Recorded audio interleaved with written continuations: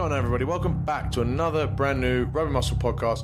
This is episode 116, Q&A edition, with me, your host, as always, TJ. In this episode, I answer more of you guys' and girls' questions from our Facebook page, Rugby Muscle Athletes. So if you're listening to this intro, if you're listening to any of these podcasts and you're thinking, damn it, I wish I could ask TJ some of these questions that he could answer live on the pod, well, you can. All you got to do is go to Facebook, in the search bar, all you're going to do is type Rugby Muscle Athletes. It'll come up. It'll be a closed group, but you can request to join. Say I sent you here from the podcast, and I'll hook you up and I'll get you in. We also post there, any updates I have on the YouTube channel, any updates I have sometimes on the Instagrams, but mostly it's from the YouTube and from here. And I also ask you guys for questions for our guests. So if I have, if you've listened to any of our previous podcasts where I've had some interesting guests and you thought, damn it, I wanted to pick this guy's brain, I want to ask this question. Well, you can go and do that yourself by visiting Rugby Muscle Athletes on Facebook. One more thing I want to ask you guys to do is, obviously we're going to go ahead and say, make sure you're subscribed, make sure you give us a 5-star review on iTunes, because it really does help. You Americans need to help me step up with that by giving us 5 stars and giving us a little review, but also share it with your teammates, because you want your teammates to be better players, you want them to be better athletes, because you want to win games. And one of the ways that you can easily do that is say, hey, do you listen to podcasts? Check out the Rugby Muscle podcast. They have interesting guests. TJ's a bit of an idiot, but he sometimes gives out good advice. And we can go from there. We can help grow the podcast, grow the Rugby Muscle brand, and help me help you out and help you win. Without further ado, let's get into this podcast. It's the Q&A edition 116 with me, TJ. All right, boys and girls, let's get straight into this Q&A episode of the podcast. Some of you may have noticed that recently we have been omitting the fact of the week from the podcast, and I think that's because it's kind of ran its course, and also due to the fact that my initial plan was for these podcasts to be like short, to the point, twice a week podcasts, around 20 to 30 minutes at most, and obviously a lot of them have ran over, a lot of them have been a lot longer than that. In fact, I think every single fucking podcast has been a lot longer than that. And so I'm trying to figure out where I can sort of chop, and I don't want to get rid of all of the good conversation, because a lot of our conversation is really good, especially with the guests. I don't want to interrupt them to try and steer back and ask the questions that I have written down, because usually the conversation naturally blossoms into like something really important I think you guys will find valuable and meaningful. And so I don't want to take away from that. So I was like looking at the podcast and I was thinking, where can I free up some space? Where can I allow this podcast to be a little bit shorter? And obviously the fact of the week is usually end up like a 5-minute complete waste of time. It's funny, but you can listen to comedy podcasts for comedy. This one is trying to be a little bit more to the point. And we'll have a laugh and stuff, but I think the fact of the week is a little bit too much fluff.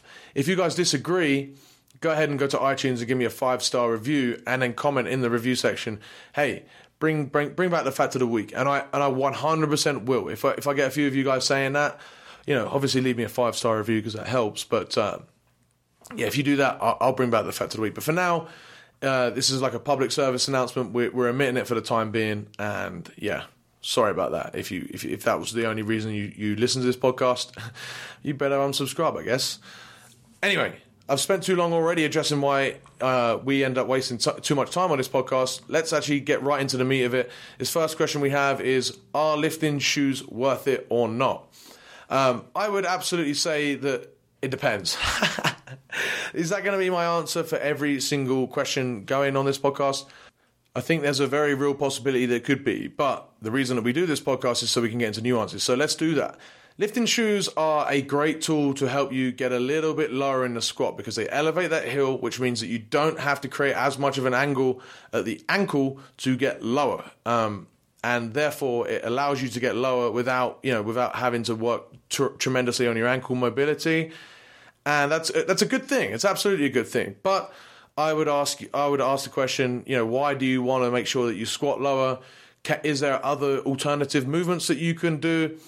If you find that back squats, you can't inherently get them like spot on form, you don't actually need to be doing back squats, below parallel as a rugby player. You can do full range of motion, split squats, you can do reverse lunges.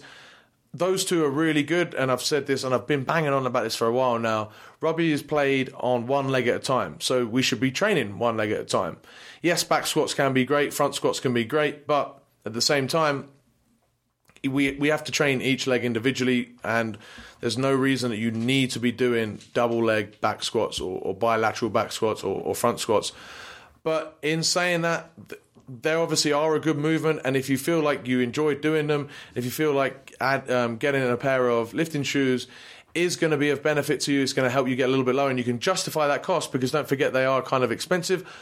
Yeah, for sure, I'd go ahead and buy them. I used to be of the belief that that lifting shoes were as important to you as rugby players as your rugby boots, because you wouldn't go out in Converse and go play a game of rugby. You have to have the appropriate footwear. You have to have the appropriate gear. I used to argue that it would be the same thing for squatting shoes. I've since sort of come around, and I'm not sure I believe that as such, because there are so many different workarounds you can use. Instead of spending another $100 to $200 on a pair of fancy shoes, there are many other workarounds, so you can do, like I said, other movements and stuff. But it's entirely up to you. It's something that you've got to figure out for yourself. The other real good pro for lifting shoes is the fact that they last forever.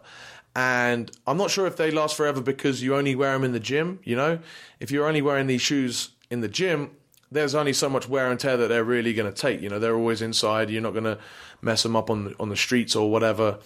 But they do, they're usually built really well, and so you are spending $100 to $200 plus on these shoes, but they are going to last you a long fucking time, and so that's where I'm at with it. Now, should you be if you've got a good range of motion, I absolutely would say that you can you can just go in bare feet, or you can go in chucks, or you can go in minimalistic trainers.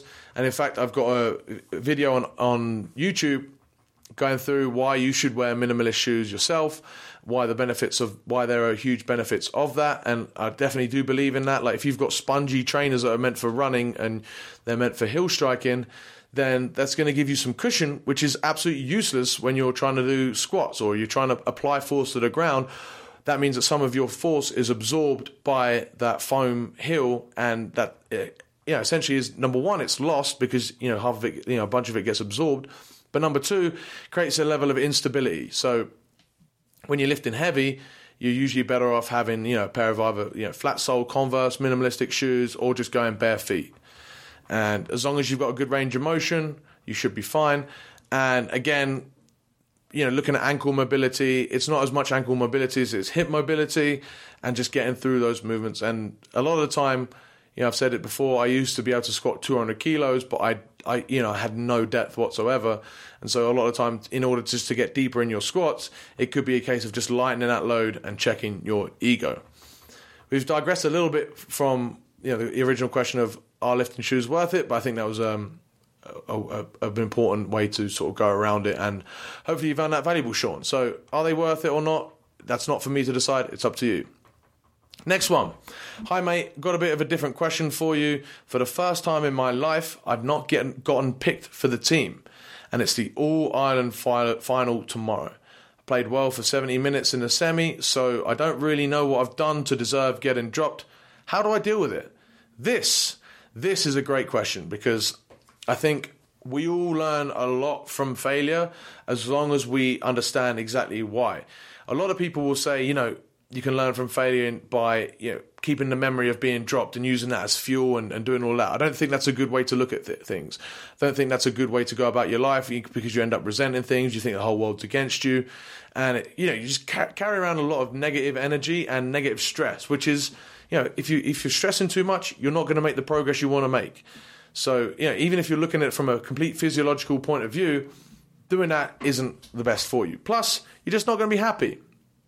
So instead, what I would do is I would look objectively. I'd absolutely 100% ask the coach, because you don't think you deserve getting dropped, but obviously he does, because he has dropped you. Whether that's because he thinks you're inexperienced, whether he wants to put in other players for whatever reason, he has got a reason. Absolutely, every single time a coach selects a team, He's done it for a reason, and you deserve to know that reason.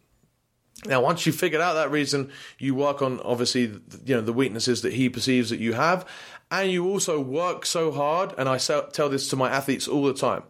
It's not a case of working so hard that, you become a cog as part of the team. You want to work, and you want to be the sort of player that is picked number one on the team sheet, that they would be an absolute fool to bench you. They would be absolutely ridiculous to not include you in the team, or not include you in the squad, or not select you, or whatever it is. You want to make it so that there's not even a question. So it's 100%, if that guy's fit, that guy being you, he is 100% being selected, and he's playing as much as he can every time, because he is that valuable to us. And I actually personally have that exact experience for myself from when I was 20 or 21. I was playing for Amptil, who... Congratulations, shout out to Amptil, actually. They got promoted to the championship in England, so shout outs to them. I was playing for them, and I'd started pretty much every game of that year, and then resulted in us getting qualified to play a final against Jersey Reds at Twickenham. And inexplicably, I got dropped from the team. Funny enough, I actually got dropped for I think he was 43, 44-year-old ex-Welsh player, Welsh national team player, and I couldn't believe it, and no one else on my team could believe it. Even a couple of the two assistant coaches both said, "Yeah, I don't think you should have been dropped." And at the end of the day, it crushed me. I felt like a piece of shit. I was like, "Fuck!" This was my one dream and it was actually, since it's the only time I've ever played at Twickenham, and the only time I guess I'm ever gonna play, seeing as I've retired, was my one and only shot, and I got dropped, and. Obviously that sucked, and it absolutely tore me apart at the time. But what I did was I looked at it, and even the coach then, I asked the coach, I was like, I can't believe this. Why? What do you think I've done wrong? And he gave me the classic spiel of, you haven't done anything wrong. We just want to go with more experience.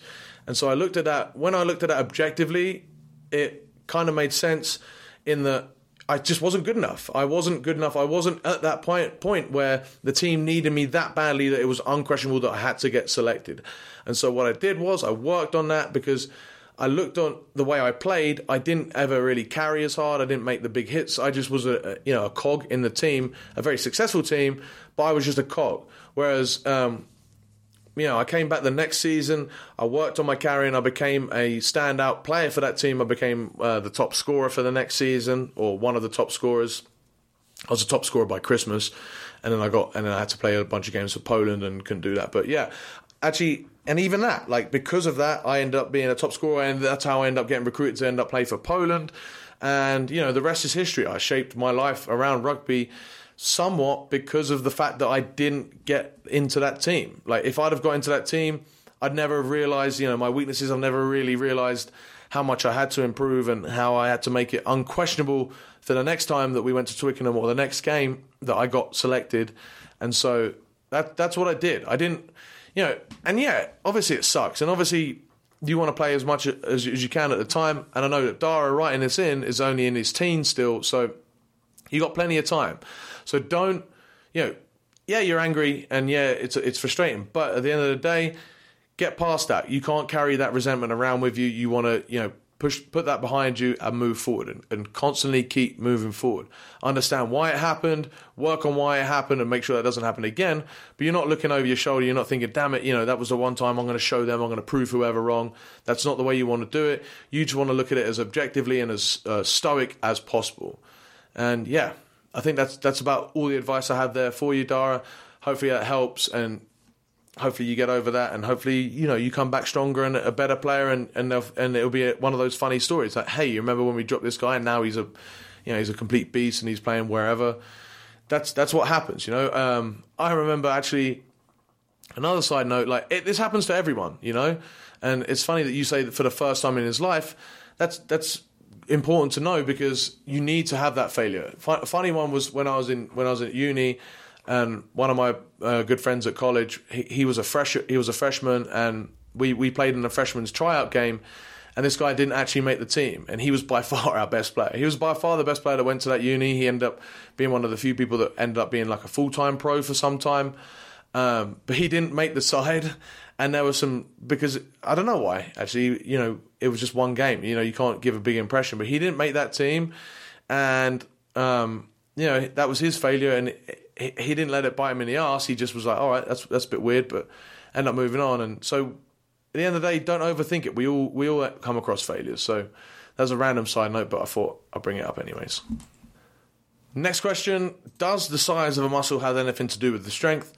Obviously, yes, it does. That's why we have like strength sports and combat sports have weight categories, because we want the stronger guys to compete against the stronger guys, and the stronger guys are the heavier ones because they have more muscle.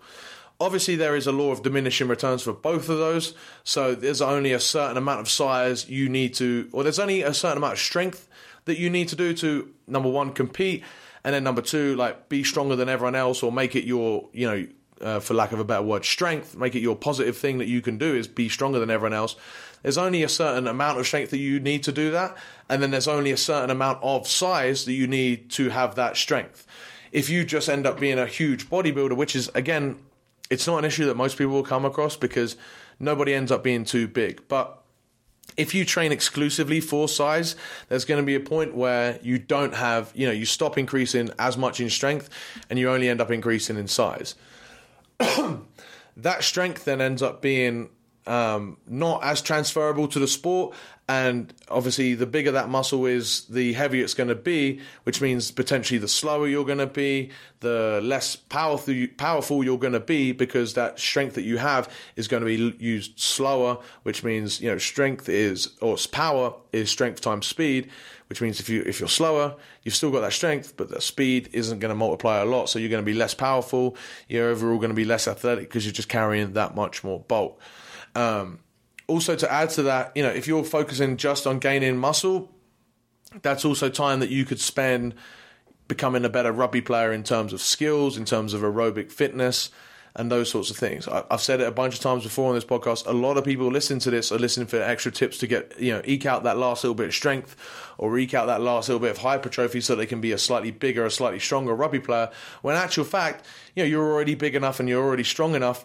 What you need to do is become a fitter player, or you need to become better at your skills, better at your reading of the game, those sorts of things. That doesn't mean that you should completely stop doing the strength work, because that's what got you, that's what made you a good player in the first place, perhaps.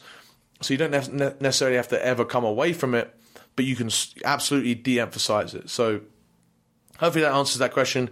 Yes, the size of a muscle allows you to have the amount of strength potential, and the strength of a muscle allows you to have a certain amount of playing potential.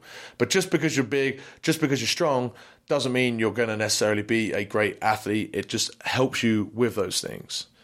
Hopefully that makes sense. Sweet. Next question. We're rattling through these questions today.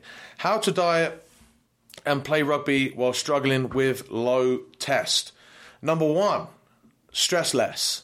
Number 2, sleep a lot more, and then number 3, get yourself regularly checked by the doctor or by any. I guess I'm not overly sure about how accurate these online means of testing are, but yeah, get your bloods regularly test so that you can figure out regularly test. Get the pun. But if you get regular blood tests, you can figure out exactly what is working for you, what's going on in your life, and pay attention to those sorts of things, and make sure you're doing the things that help you increase your testosterone. So stressing less and sleeping more are huge. Also, eating a lot of carbohydrates can absolutely massively improve your testosterone.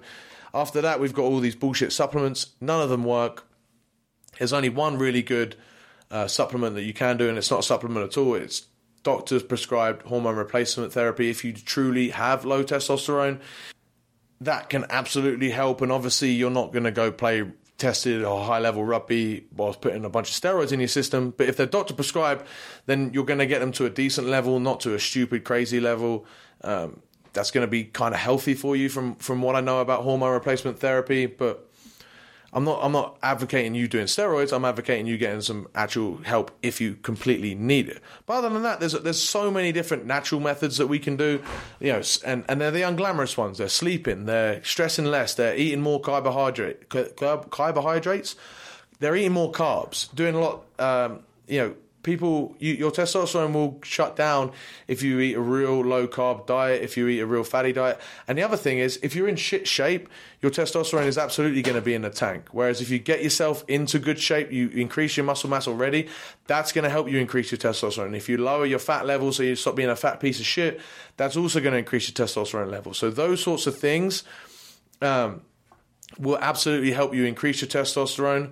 Now, if you're talking about having absolutely clinically low testosterone, then the only way you're going to be able to do that is, number one, either get help or just shut up and absorb it and just do what you can or absorb it. Shut up and get over it and just do what you can with that low test, and doing those methods that I've just said will absolutely help increase those.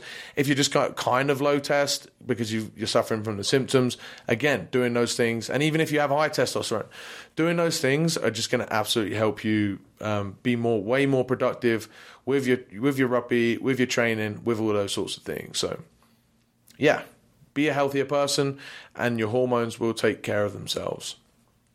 Next question. What's the meaning of life, the universe, and everything? For most of you people listening, it's just to be happy and contribute. Do those two things and you're going to be a good person, I think. I'm not a person to really answer that sort of question, I guess. But I personally, that's my philosophy, is be a good person, do what you can to be a good person. And that is by being happy, not being miserable and contributing and having a chip on your shoulder. It's just doing what you can to be happy, because if you can be happy, you can contribute better. The better you can contribute to the world, the better the world is going to be. Simple. Hey. Tune in for the next podcast where it's, TJ's life philosophy tips. Actually not going to happen. Next question, and maybe this will be the last question, as I'm starting to feel like a complete weirdo here talking to myself. Actually, we'll do two more questions. Number one. I'm 14 years old and I have a minimum of 2,100 calories to eat. How do I lose fat? It's a strange question, because if you have a minimum of 2,100 calories to eat, then how do you lose fat? You eat 2,100 calories, and that should hopefully be losing you fat. It's a tough one. At 14, there's so many different elements to this question that we can dive really deep into. Number one, at 14 years old, you shouldn't be too concerned with losing fat, because you are in the prime age, especially if you're listening to this, which means you're going to the gym. You're at the prime age to gain as much muscle and to gain as much movement skill as possible. So take advantage of that. So lift heavy, or lift relatively heavy, but lift perfect with good form. The more you can do that, the better athlete you're going to be later down the line. Nobody cares if you're an England under 15 superstar if you peaked at that age and you lost out, or you got burnt out, and it ends up being a story that you tell people at the bar. Nobody cares. This is about long-term stuff. So use what you can at this age. You've got all of your hormones in place going for you. You live a very, very low-stress lifestyle. Not that you think that, because you think that school's the most important thing and all that sort of stuff. When you get older, you'll realise it's not. But you're at a stage where you can gain a ton of muscle. So a lot of your work will be geared towards that. A lot of your work will also be geared towards honing your technique, getting us running and moving as efficiently as possible. Those sorts of things are going to help build you to be the best athlete that you can be. If you are completely overweight, then just track your food. Make sure you hold the same weight that you're at. I wouldn't necessarily even consider, depends how overweight you are, I guess, but I wouldn't necessarily consider really losing weight. And you've actually said losing fat, which is a good point. I would just try and hold that same weight, and your body would be able to recomposition, meaning you would gain muscle and lose fat, and you would hold that same weight. So the muscle that you gained would be it's the same weight as the fat that you'll be losing. And therefore you will develop yourself into a bad-ass athlete. Where you've said you've got a minimum of 2,100 calories to eat, I have no idea where you've plucked that number from. As a 14-year-old, there's no way that that's an actual figure. You're just sort of ballparking. Don't overthink it, dude. Just track your diet and track your weight, and get away with as much food as you can, because you want to pack on that muscle, without gaining any more weight. So you're going to try and hold that position and hold that weight, hold that number. So say if you weigh 180 pounds, you hold on to 180 pounds for as long as you can, and as long as you're getting stronger, you know you're building that quality muscle, you know you're moving well, you know you're becoming a better athlete. And if you can do that on, not just 2,100 calories, if you can do it on like 3,000 calories, 4,000 calories, you're going to build yourself up to be a much better athlete. So yeah, I wouldn't necessarily worry about losing fat. I wouldn't necessarily want to worry about sticking to 2,100 calories. I would just track your diet as best you can. Work on your relationship with food, understand what a portion of food is, understand how much you're eating, and try and hold your weight so that you can gain muscle, because you're in the prime age to gain muscle. Don't waste your time doing all that other stuff. Nobody cares about your abs for the gram when you're 22 and you're a successful athlete. Nobody cares that when you're 14 you're ripped. I know it seems like it's really important, and that's a really mature sort of mindset that you have to have, but it's that mature mindset that's going to make you a better athlete and in the long term, a better person. So be mature, think about your long-term benefits and that sort of thing. If you really want to lose fat, then you can slowly bring that weight down, but you want to be making sure that you are absolutely 100% getting stronger. There's no excuse for you at your age, at 14 years old, to not be getting stronger. So do what you can to get stronger and go from there. Last question. Where are we? The last question on my sheet here. Tips for gaining muscle whilst training 4 to 5 times a week on feet, on field. The most important thing for this is sleep and calories. You want to make sure that you're sleeping enough in order to make sure that you're recovering enough. And then obviously you want to make sure that you're eating enough, again, to make sure that you're recovering enough, but not just recovering. Gaining muscle is more a case of not just recovering, it's actually over-recovering, right? Because you're overcompensating for the work that you've done to come back and build yourself to be stronger. So you have to make sure that you're eating enough calories, not just to recover and get back in the gym. You want to make sure you're eating enough calories to get back in the gym and gain some muscle. And it's the same thing with sleep. So those two things are super, super important. Obviously, if you're 4 to 5 times a week on the field doing rugby practice, that means that you're probably also hitting the gym on the same days that you're doing your rugby training, which means that it's super important that meal timing is paid attention to, because it's not about giving you energy for those sessions themselves, which obviously it does help. It's about recovering from those sessions. So say if you have a protein shake with some oats before your gym session, that isn't necessarily fueling that gym session, but it starts the recovery process super on time, like completely. It helps you perform your best in the next training session because you're already recovered from that gym session. What I mean by that is, let's put it into an example. So say you have the protein shake with some oats an hour and a half before you hit the gym. That's not necessarily digested by the time you're in the gym, but by the time you're halfway through that session, you that could sort of be digested by then. You have some of those nutrients hitting the bloodstream halfway through that session, and that means that you're already recovering from that first half of the gym session. Say you hit 3 sets of bench press and 3 sets of squats. Your body is already recovering from those movements halfway, like whilst you're still finishing off your training session. Say you then move on to some shoulder work or some pressing work, which we did pressing, didn't we? Shoulder work and pulling work. You're already recovering from that first half whilst you're doing that second half, which means that when you're finished, when you get your post-workout, you spend that whole time recovering. You're going to be fresh as a daisy for your field sessions, which are very, very important. You're not going to say to your coach, listen, buddy, sorry, mate, but I'm trying to gain muscle right now, so I know I might be performing like shit in this session, but you can just ignore that for now. No, if you're training that often, it's probably important that you perform as best you can, as often as you can in those sessions. So make sure you recover for those, but it's genuinely, most of it is taken care of by eating in a calorie surplus. Make sure you're eating enough food, make sure you're recovering, make sure you sleep well, and then other than that, your pre and your post-workout nutrition becomes pretty important. So the protein shakes, because it just allows you to be eating around your training session more conveniently, I guess. It's the easiest way to put it. It's not necessarily, doesn't do wonders, but I don't think everyone wants to take loads of Tupperware around with them, or wants to take a big Tupperware and scoff a giant meal straight after the gym when they've got to go train later as well. So those sorts of things really help. Those are my top tips, and be as consistent as you can with those. Other than that, make sure that you're not doing too much volume when you're trying to gain muscle. Make sure you're using that 80-20 principle. You're only doing the sets that are required. Don't do 7 different movements for chest on one day and then wonder why you've got severe DOMs and you can't play. This is where the beauty of those full body workouts come in. Vary rep ranges. Make sure you're recovering and make sure you are performing your best. All right, we'll wrap up that podcast there. I felt like a complete loon just talking to myself again for the past hour or so.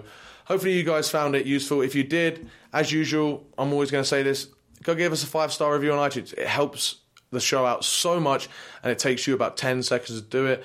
If you don't already follow me, at tj.strength is where you can find me and find a lot of the stuff that I'm talking about on this podcast. You should be able to find lots of video demos of that sort of stuff, or further in-depth posts about that sort of thing. If you haven't already, make sure you go to rugby-muscle.com and pick up 50 completely free conditioning sessions. And with that, you'll also get signed up to the newsletter, which isn't a shitty newsletter. I actually wrote about that today. I don't want to give you guys spam. My email gets filled up so much with so much shit that I feel like I'm constantly clicking unsubscribe. I hope that you guys don't feel like that you need to do that. I hope that you guys pay attention to these emails because you find them really valuable. I put a lot of time into them, and it's just me writing it. I'm not necessarily trying to push the hard sell ever. I'm trying to help you guys out as best I can, and that's what I like to do with those emails. So rugby-muscle.com for that sort of stuff. And with that, I'll see you guys in the next one. All right, guys, thank you so much for listening. If you've enjoyed this or any other episode of the Rugby Muscle podcast, please feel free to share it with your friends or teammates. It's something, the little things like that you can do that really do help the show grow. And the more we grow, the more we can help you guys out. Another thing that you can do is go ahead and give us a 5-star review on iTunes. That only takes about 20 seconds. And it helps us grow and helps us spread the podcast to people that need it. If you're interested in stepping up your training, then visit rugby-muscle.com where you can pick up 50 free rugby conditioning sessions, or you can join Team Rugby Muscle where you get world-class strength and conditioning delivered directly to your phone. That's rugby-muscle.com for more information on all of that. Thank you guys so much for listening, and we'll see you in the next one.